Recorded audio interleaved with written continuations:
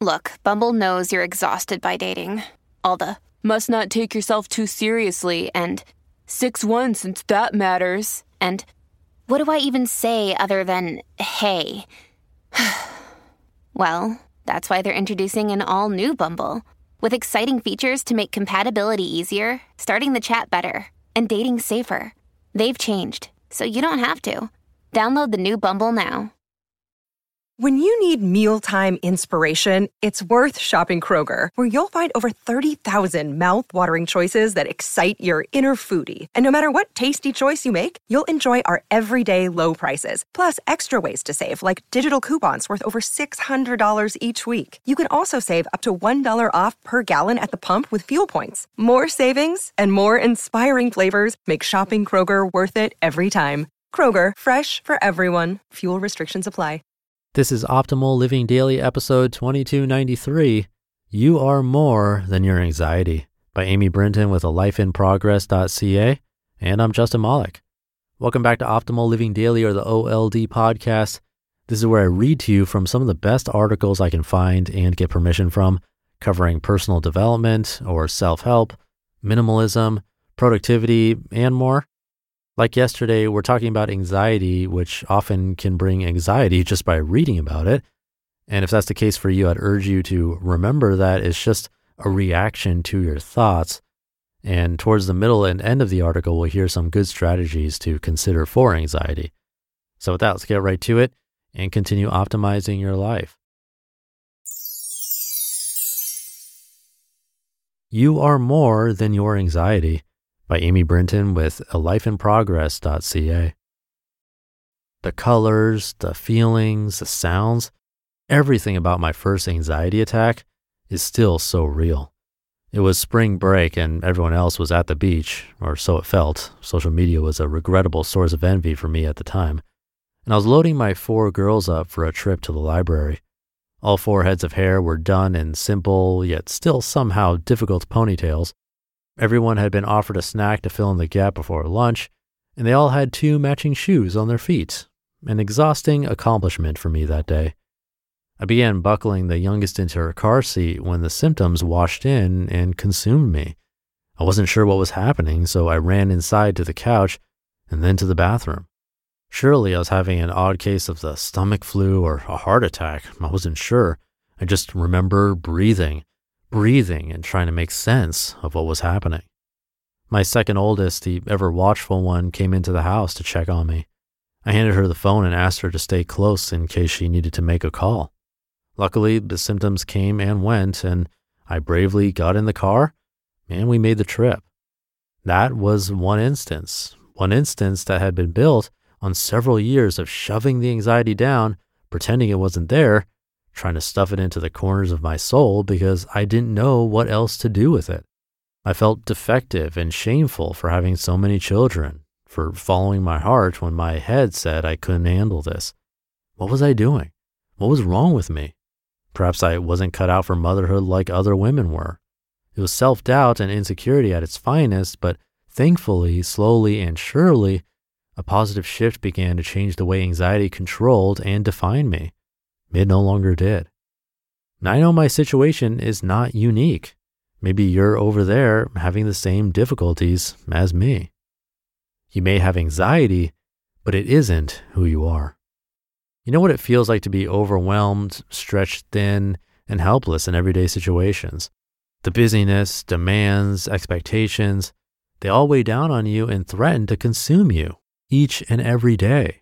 It's real. And you and I both know that we can either let anxiety chew us up and spit us out, or we can face it. We can stop pushing it down and slowly offer ourselves the grace and patience we need to start owning it instead of letting it trap us in its nasty web of hopelessness. I've been able to regain my life. It now feels full, happy, and manageable again. Not to say that anxiety doesn't show up anymore, but now I'm a little wiser, more prepared, because I am not my anxiety, and you aren't either. Take hold of your anxiety before it takes hold of you. Here are 4 suggestions to get your head above the water. This is no substitute for professional help, just a few suggestions from one friend to another. Number 1, Openly acknowledge your anxiety. There's evidence that shows teaching children to label their emotions is highly beneficial. The same holds true for us adult people too. A new brain imaging study by UCLA psychologists reveals why verbalizing our feelings makes our sadness, anger, and pain less intense. Don't push it down. Don't deny it. Face it and acknowledge that it's real and it's there. It's always the first step to healing. Number 2, let good enough be enough. I've done my fair share of keeping up with the Joneses, and I don't even like them. Us women in particular like to strive for the "we've got it all together" look.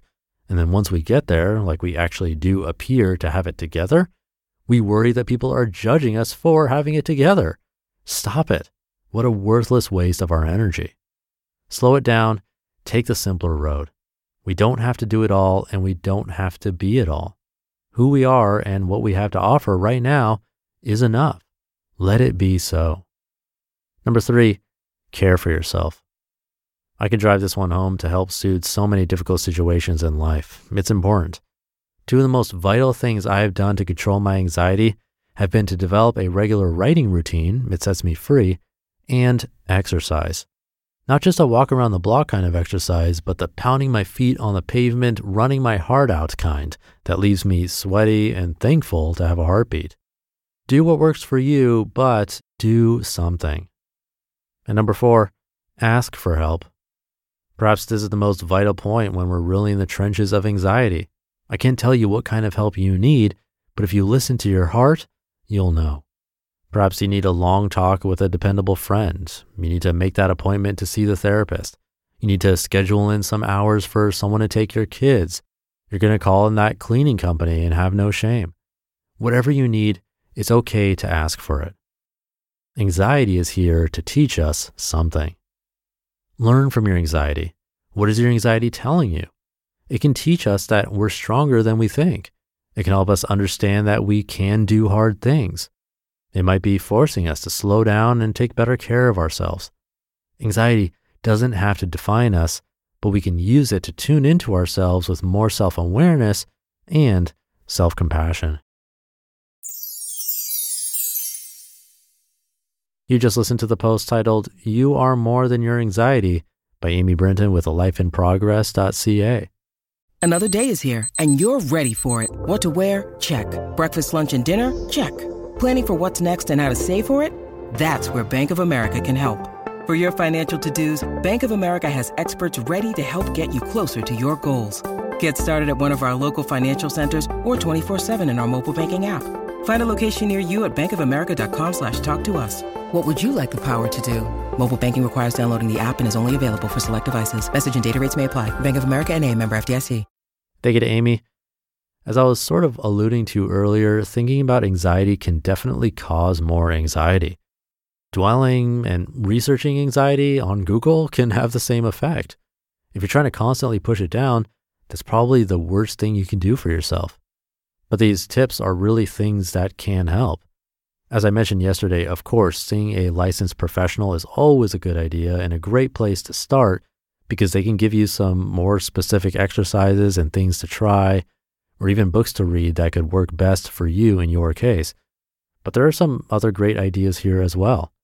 Instead of trying to suppress it, which really is going to make it worse, openly acknowledging it and caring for yourself will almost certainly be a step in the right direction. It worked for Amy. Hopefully it can work for you too. And with that, have a great rest of your day. We talked about both minimalism and anxiety and how they're linked together on Monday. Then we talked about anxiety specifically today for Tuesday. So why not talk about minimalism specifically tomorrow on Wednesday? So stay tuned for that, where your optimal life awaits.